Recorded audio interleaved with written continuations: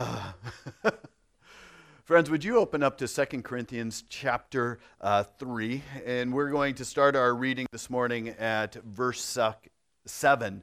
2 Corinthians chapter 3. The page is 765. I have a love-hate relationship sometimes with sermon preparation. I have a firm belief that sermon preparation is not done solely for you. Sermon preparation is also done to me. And if the sermon isn't first preached to my heart, it is going to have little impact to your heart. So this week, as I was walking through 2 Corinthians chapter 3, verse 7 through chapter 4, verse 6. I do a wide variety of different readings and web searches of the theme that I'm seeing pop out. And this week, I read about a research paper that was written. The researchers of the Harvard Graduate School of Education asked 10,000 middle school and high school students the following question, and listen to it. And then see if you can kind of come up with what you think was their answer. What is most important to you? Achieving at a high level, happiness, which is defined in part as feeling good most of the time, or caring for others. Achieving at a high level, happiness, feeling good most of the time, or caring for others. 10,000 junior high and high school students were asked this. What do you think? A, B, or C was the highest? 48% of students selected high achievement as their top priority. High achievement. 30% chose happiness. And only 22% placed caring for others at the top of their list. The researchers said, it kind of gives you a hint into our culture as a whole, right? It's not just the junior high or the middle school or the high school students. It's our whole culture that has kind of this problem. The apples don't fall far from the tree. It has to come from somewhere. So the researchers said, some youth made it quite clear to us that their self-interest is paramount, saying, if you're not happy, life is nothing. After all, you want to do well, and after that, expend any excess energy on others. If you got anything else, give it to others. Their research report was appropriately titled this: The Children We Mean to Raise, the Real Messages Adults Are Sending About Values. What adults are sending about values. And the first line of their, what they call an executive summary, which kind of in the research paper, kind of, if you just want to do the cheat sheet, you read the executive summary. The first line said this: our youth's values appear to be awry, and the messages that adults are sending may be at the heart of the problem. So who really is the problem here? Is it our junior high or high school students? Absolutely not. The problem is the messages that the adults, our culture, is sending out and impressing upon their hearts. So we do have a problem. We believe that the goal of life is to feel good. And we think that the way to do that is through high achievement and having happiness. That is how we find significance in life, is through achievement and happiness. We live according to what one person calls the morality of self-improvement. David Kinnaman, in his book Good Faith, writes this: the morality of self-fulfillment is everywhere, like the air we breathe. Much of the time, we don't even notice we're constantly bombarded with messages that reinforce self-fulfillment in music, movies, video games, apps, commercials, TV shows, and every other kind of media. This view, my friends, of self-fulfillment, the morality of self-fulfillment, even affects our church, the local church. And yet the results are terribly devastating. The more that we pursue self-fulfillment, the more unsatisfied we become. Anxiety has overtaken depression as the most common reason students are seeking counseling. Anxiety. I'm anxious. I'm on pins and needles about how I feel about things. And anxiety can even define our age. We live in an anxious age. But we need to have a better way. And that's what this passage is going to help us with this morning. And here's our problem. Unless you and I are careful, we're going to build our lives on what we perceive to be impressive. The accumulation, we're going to build our lives on the accumulation of things or following other people who are impressive. And in trying to be, we might even find ourselves desiring to be a part of an impressive church. Man, if we could just have this, do this, our building have this, if we could have these kind of resources, if we could have this kind of preacher, if we could have these kind of ministry leaders, if we could have this kind of worship ministry, if we could have this, we build on what we feel is impressive. And we're not wrong, my friends, to be drawn to what is impressive. In fact, the reason for that is we are hardwired for glory. We are hardwired. Paul Tripp, in his book, or in a web post, said this: it really is the struggle of struggles. It is what we are made for. It is what we crave, and it is what we manage to mess up in some way almost every day. So it is really the struggle of struggles. What is the struggle of struggles? Our longing for glory, our longing for what is impressive.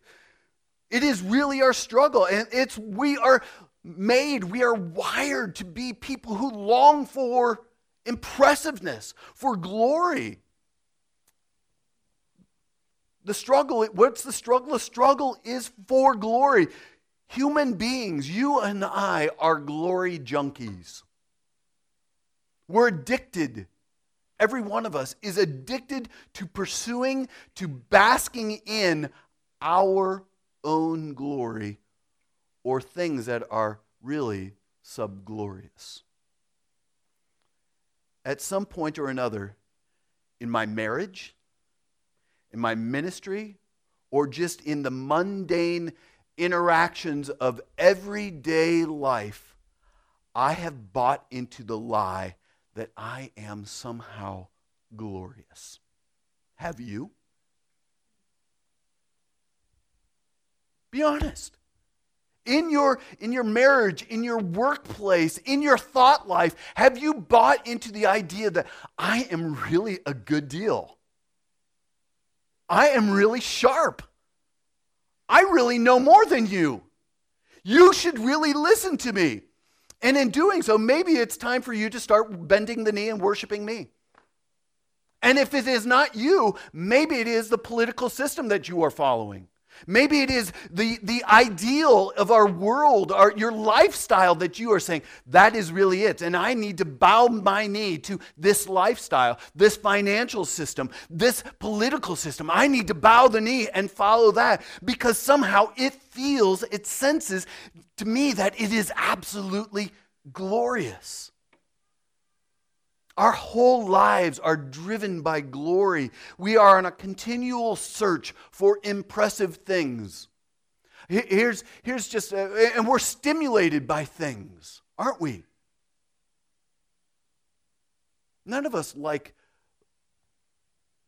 apps that are black and white, do we? but we are looking for beautiful pictures that might allure me, draw me into something beautiful, powerful, and maybe glorious. Part of it is it's a good thing. God has wired us to long for, to pursue glory. The problem is that we look for it in all the wrong places. We think the whole point of life is that we are impressive. We are drawn to glory, and we begin to think that we individually, or we even as a church, need to be glorious. But what's the alternative, Paul? What's the other option? And that's what this passage is going to teach us. We're in a series where the Apostle Paul is writing to the church in Corinth. And one of the criticisms about Paul's ministry is that he was not impressive at all. He was lacking glory. He was lacking impressiveness. But there were other people in the local church who really were all that and a bag of chips. They were quite impressive. And Paul was okay with that. And in this passage that we are going to read, he gives us two important lessons that will help us as individuals, and it'll help us as a church. Understanding glory and what should be impressive. So my friends, 2 Corinthians chapter 3, would you stand for the reading of God's word? 2 Corinthians chapter 3, starting at verse 7 and reading through chapter 4, verse 6. Now, if the ministry of death, carved in letters on stone, so that is what? What is he referring to? The Ten Commandments, right? Became with such glory that the Israelites could not gaze at Moses' face because of its glory, which was being brought to an end. Will not the ministry of the Spirit have even more glory? For if there was glory in the ministry of condemnation, the law, the ministry of righteousness must far exceed it in glory. Indeed, in this case, what once had glory has come to have no glory at all, because of the glory that surpasses it. For if what's being brought to an end came with glory, much more will what is permanent have glory. Since we have such a hope, we are very bold, not like Moses, who would put a veil over his face so that the Israelites might not gaze at the outcome of what was being brought to an end, but their minds were hardened.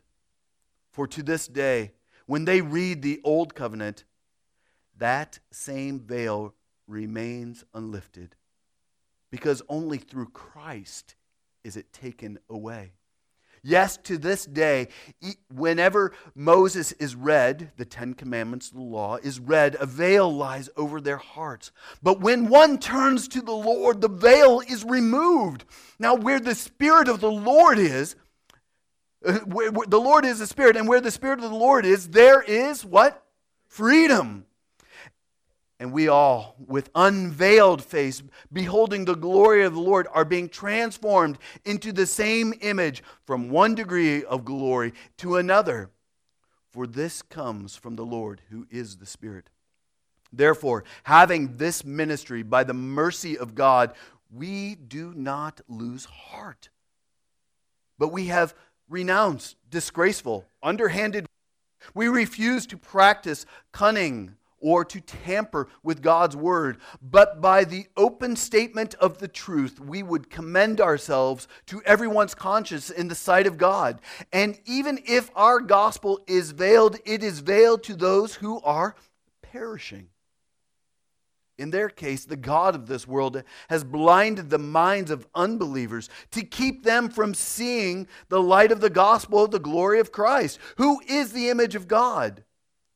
For what we proclaim is not ourselves, but Jesus Christ as Lord, with ourselves as your servants for Jesus' sake. For God said, "Let light shine out of darkness," has shone in our hearts to give the light of the knowledge of the glory of God in the face of Jesus Christ. This is the word of the Lord. So let's unpack this. Paul is going to give us a couple things in here that is going to help us understand how we respond to glory. And here's the first thing that I see in verses 7 through verse 18. And the first one is this. Throw it up, Kev. Glory isn't found in impressive people or in things, but in Jesus. Glory is not found in impressive things or even found in people, but glory is ultimately found in Jesus. So Paul gives us two pictures to look at here. He gives us two different people. One, he gives us a picture of Moses. And in all of the Jewish history, few people really measure up to Moses. He was kind of a prototype, one to look up to. He was a model. He was raised in Pharaoh's household. He led the children of Israel out of slavery and into the promised land. Well, actually, to the edge of the promised land.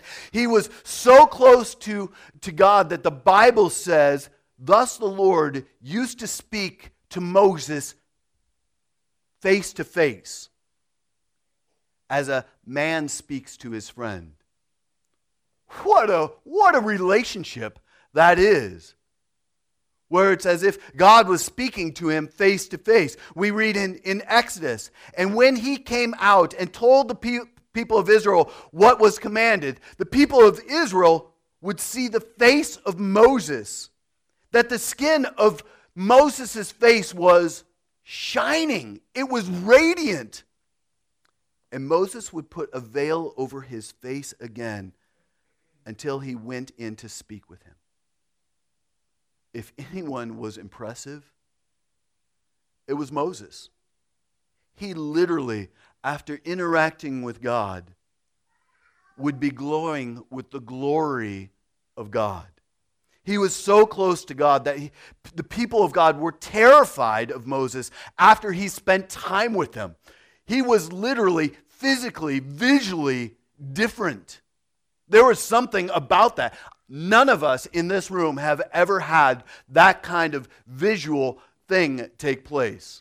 Even if you have had a whole day of prayer and fasting, you've been on a spiritual retreat, none of you have ever come back from that glowing, emanating from the glory of Christ.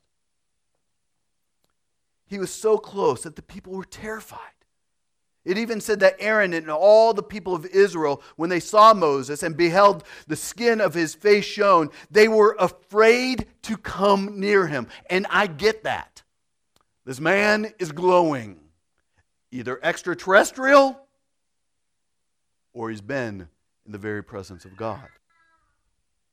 So that's one picture that is given. But there's another picture of another person who Paul is given, and he uses his own example. We read that when Paul came to Corinth for the first time, he said this in 1 Corinthians chapter 2. In weakness and in fear and in much trembling, and my speech and my message were not found in plausible words of wisdom. So Paul is saying, there's nothing about me.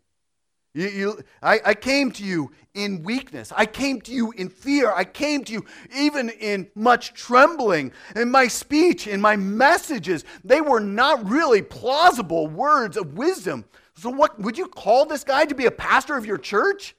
Hey, I'm going to come to you. My messages might not make much sense. I'm really scared. I sweat through every day, and I come trembling in the pulpit. And so Paul is saying, listen, that's who I am. That's how I came to you. And he even said I had to support myself financially through manual labor. He even was a guy who spent a lot of time in jail. We're attracted to people who are impressive, and Paul did not measure up to that standard. And yet, Paul was okay with it. He said this in 2 Corinthians in verses 12 and 13. And since we have such a hope, we are very bold, not like Moses. Paul was bold in his unimpressiveness, and he gave two reasons why he could be bold in his unimpressiveness, in his un-Moses-ness. And the first reason that he gave is because Moses may have had a glowing face, a glowing countenance about him, but ultimately, glowing faces lose their shine. Moses did not walk around the camp of Israel always with the veil on his face. After a while, that glow that he had from being in God's presence, after a while, what happened to it? It faded. It went away. And we know one of the reasons why Moses wore a veil, because the people were terrified of him if he didn't. And Paul tells us another reason. He put it over his face so that Israel wouldn't gaze at the outcome of what was being brought to an end. Moses covered his face so that they wouldn't, over time, see the fading of glory. And this is true on a couple different levels. And we're going to see it as we're going to see in a minute, the glory of the gospel far outshines the glory of the law. But it's also true on a very personal level. Moses' glory was also temporary as well. His glory was temporary. 1 Peter tells us this: all flesh is like what? Do you know? Like grass. And all its glory like the flower of grass. The grass withers, the flower fades, but the word of God remains forever. So it talks about how we are like grass, and we are like the flowers of the grass. After a while, they dry up, they fade, they lose their glory, they're not impressive anymore. But the Word of God is eternal. It's true. It never fades. One day, everything that impresses you about someone else, my friends, will be gone. One day, what impresses you about your best friend is going to fade away. And it's not going to be as glorious. One day, the thing that impressed you the most about the one that you love most dearest, my friends, it will too fade. Back in 2017, there is a website called 24/7 Wall Street. 24/7 Wall Street. And it ran their list of what was called the 50 least powerful people in the world. I did not find myself on the list, so I'm doing all right? But the 2017 list included an intro that could have really sounded like the beginning of a sermon. It said this: fame, fortune, and power in all its forms are glorified in the American culture. Entire media networks are dedicated to covering celebrity news and gossip, and television programs that showcase the lifestyles of the rich and famous. And the famous regularly draw millions of viewers. And then it says, however, power can be fleeting. Circumstances can change rapidly. Fortunes can be lost overnight. And the masters of the universe today can wind up being unemployable tomorrow. 24/7 Wall Street compiled the list of 50 well-known individuals around the world who have recently experienced a precipitous loss of stature. The 2017 list included the White House Communications Director, who was fired 2 weeks after his employment, a co-owner of a national chain who stepped down after an E. coli outbreak. Do you know what chain that would be? Chipotle. And a president of a country who was impeached, South Korea. Power. There was power in those places. There's wealth in those places. And so even if you become quite impressive, my friends, it will not last. You can build yourself an empire, but ultimately it is going to fade away. It's like building a house out of snow in Chicago. It might be beautiful for a short little time, but you know what? Heat is going to come, and after a while, it's just going to be a puddle. There's absolutely nothing impressive. Spring is coming, and eventually the building that you have built is going to be destroyed. So that's one thing. Ultimately, those things are going to lose their shine. But secondly, the second problem about being impressive is this. Impressiveness leaves a lot of us out, doesn't it? Good for Moses that his face was shining. But what about the rest of the camp of Israel? The rest of Israel did not benefit. In fact, Paul says in verses 14 to 16 that ultimately even Moses' shining face resulted in their hearts being hardened. My friends, don't look for impressive leaders. Don't look for impressive churches. Even if you find them, even if you find an impressive leader or an impressive church, the reality is you still won't be impressive yourself. It really won't help you. So what is the alternative? What does Scripture say? Well, look at verses 16 to 18. But when one turns to the Lord, the veil is removed. Now the Lord is the Spirit, and where the Spirit of the Lord is, there is freedom. And we all with unveiled face, beholding the glory of the Lord, are being transformed into the same image from one degree of glory to another degree of glory. And this comes from the Lord who is the Spirit. In other words, there is something happening. There's only one place for us to find glory. The glory that we're all searching for. We are hungry for glory. We want to see it. We want to behold it. But there's only one true place for us to find glory. And it is available to everyone. And if you get this glory, if you receive this glory, it is going to change you. It is going to transform you from the inside out. Your face will shine, your countenance will shine, you'll be transformed, and that glory, my friends, will never be taken away. It will not be like the grass. It will not be like the flowers of the grass that are going to fade, that could burn. It ultimately will remain. And where do we get that glory? We get that glory by beholding, lavishing glory, enjoying, savoring the glory of the Lord. Listen to this. The weakest Christian who looks to Jesus, is more glorious than the most impressive person who doesn't. There is something beautiful and powerful about weakness and beholding Christ.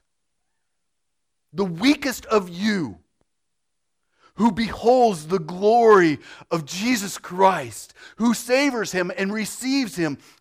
You are far more glorious and impressive than the most impressive person, the most powerful person in the world who does not behold the glory of the Lord. That's where the glory you're looking for is found. So, my friends, do not waste your time in trying to be glorious. Don't waste your time trying to make our church, hear this, do not waste your time in trying to make our church impressive. The best thing that we can do is find the glory that we're looking for in Jesus. That is who is truly glorious. And if we do that, it will change our individual, marital, relational, and our corporate life forever. So what do we do? This is the second major point. The first one was Glory isn't found in impressive people. Glory isn't found in things. It's found in Jesus. So he comes to the point in chapter 4 of saying, so what do? We are called to now live in the reality of that. Live in the light of the reality that Jesus is absolutely glorious, that Jesus is absolutely powerful, that Jesus is the most impressive thing. So let me ask you a question, and maybe this is a good question for your missional community. So I'm going to write this down. Maybe this is a good question for your ride home to discuss. If you really believed that glory isn't found in impressive people or things, but in Jesus, how would you live? If you really believed that glory isn't found in impressive people or in things, but in Jesus, how would you live? If you really believed that. And that's a question that we all have to constantly, daily, moment by moment be asking. Do I really believe that this is impressive and life-altering? Or is it really Jesus? And if it's really Jesus, how am I going to live in this situation? How am I going to live in the reality that Jesus truly is all that I need? So, Paul tells us in the rest of the passage. So I kind of want to make a quick list for you. Verse 1. We don't need to get discouraged. Paul says that he doesn't lose heart. He doesn't lose heart. And how could that be? Well, it's because he is so gripped by the glory, God's glory, that problems of this life cannot bring him down. It's even in my weaknesses that I'm not going to lose hope. I'm not going to be discouraged in this moment because God is far more glorious than whatever that perfect outcome was going to be. Jesus is far more beautiful. He's far more powerful. All right, let's roll with the punches here because you know what? There's no need for me to get discouraged. And if I am really going to be discouraged in that thing and I'm going to let that bring me down emotionally, relationally, and spiritually, maybe the problem is that thing that is I'm so discouraged about, maybe that thing, that person, that experience is really my God. And Paul says, don't lose hope. Don't lose heart. Here's another thing. In chapter 4, verse 2. Living in light that Jesus is far more glorious than anything else, we do not need to resort to gimmicks. He renounces all the tricks, all the whatever the hucksters of the day were trying to do to make themselves look glorious. He doesn't need to use them. Why? Because he trusts in the power of God. You don't need to rely on cheap tricks when you actually have the living Word of God. You don't need to rely on anything else because God's Word is more powerful than anything that is available to us in this world. That's why we as individuals, we as friends, we as a church need to rely on the Word of God. God uses His Word to do work. Work that just fills our mind with information that never reaches our heart, that never ultimately works itself out into our fingertips and our lives, in our workplaces, in our marriage. Something's wrong there. If you're looking for a quick help kind of thing, you're missing it. Are you trusting in the God that is found in the Bible? Are you trusting in His Word? And are you relying on His Word to transform your heart and your mind? He gives another idea in verses 3 and 4. We can maintain perspective when people reject the Bible. My friends, those of you who are going through the gospel fluency, you've got to remember this as well. Some people will reject the gospel. But Paul knows the problem isn't him, his impressiveness or unimpressiveness. And he knows that the problem is not with the gospel, because the gospel is the very power of God unto salvation for those who believe. The problem is the spiritual condition of the listeners. And this allows Paul to keep going with confidence in the gospel. And then lastly, Paul points out in verse 5 that we can make Jesus greater than trying to make ourselves great. For what we proclaim is not ourselves. What are we proclaiming? But Jesus Christ is Lord, with ourselves as servants. Any church that builds a platform for a pastor must remember that that pastor can easily be knocked off a platform. The most critical thing to the life of a church is not a pastor, my friends. If you think I am the end game for this church, you are greatly mistaken.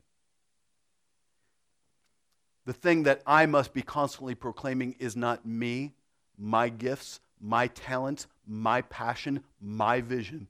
The greatest thing that you need to be looking for is not a great orator who is good looking, well dressed, slick and savvy. The greatest thing that we need to be looking for is Jesus Christ as Lord. It's not about how great a church is. It's not about how great we are. It is about, my friends, how great Jesus is. He is who we give our lives to. He is who we trust with all of who we are.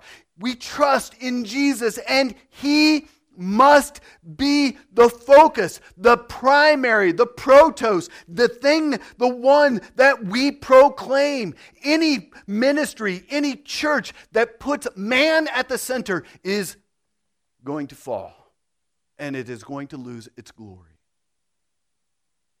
So, my friends, we must make Jesus our focus. He has to be it for us. Because we're created to pursue glory.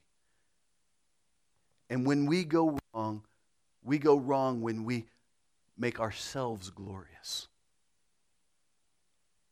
We go wrong when we try to be impressive. We go wrong when we try to make our church glorious, or try to make our church impressive. But when we see the glory of Jesus Christ as He is presented in the gospel, my friends, it gives us everything that our hearts are longing for. It satisfies our soul, and it gives us actually something real to offer the world. When Jesus is glorious, and we truly believe it, and we live in the implications in the light of that, we actually have something to offer that will not ever fade. And my friends, that is good news. And that is powerful. So remember, glory isn't found in impressive people. Its glory is not found in the things that you are accumulating or the things that you love, but it is found in Jesus Christ. So, my friends, live in light of that reality. All God's people said? Amen. Just so you know, that word amen means let it be. May it be true for your soul and your life. Let us pray.